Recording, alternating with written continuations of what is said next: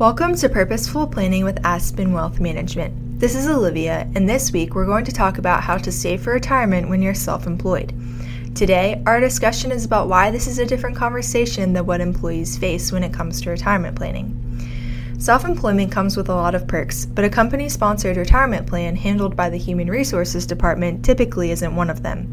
You went out on your own to enjoy freedom, flexibility, and opportunity, but when it comes to funding your retirement, the trade-off is just that. You're on your own. Far too often, self-employed professionals fail to make planning or saving for retirement a priority. Maybe you aren't setting money aside because your income is inconsistent and you fear cash flow problems. Perhaps you are not putting money away because retirement planning is one more thing to do on your already overflowing plate.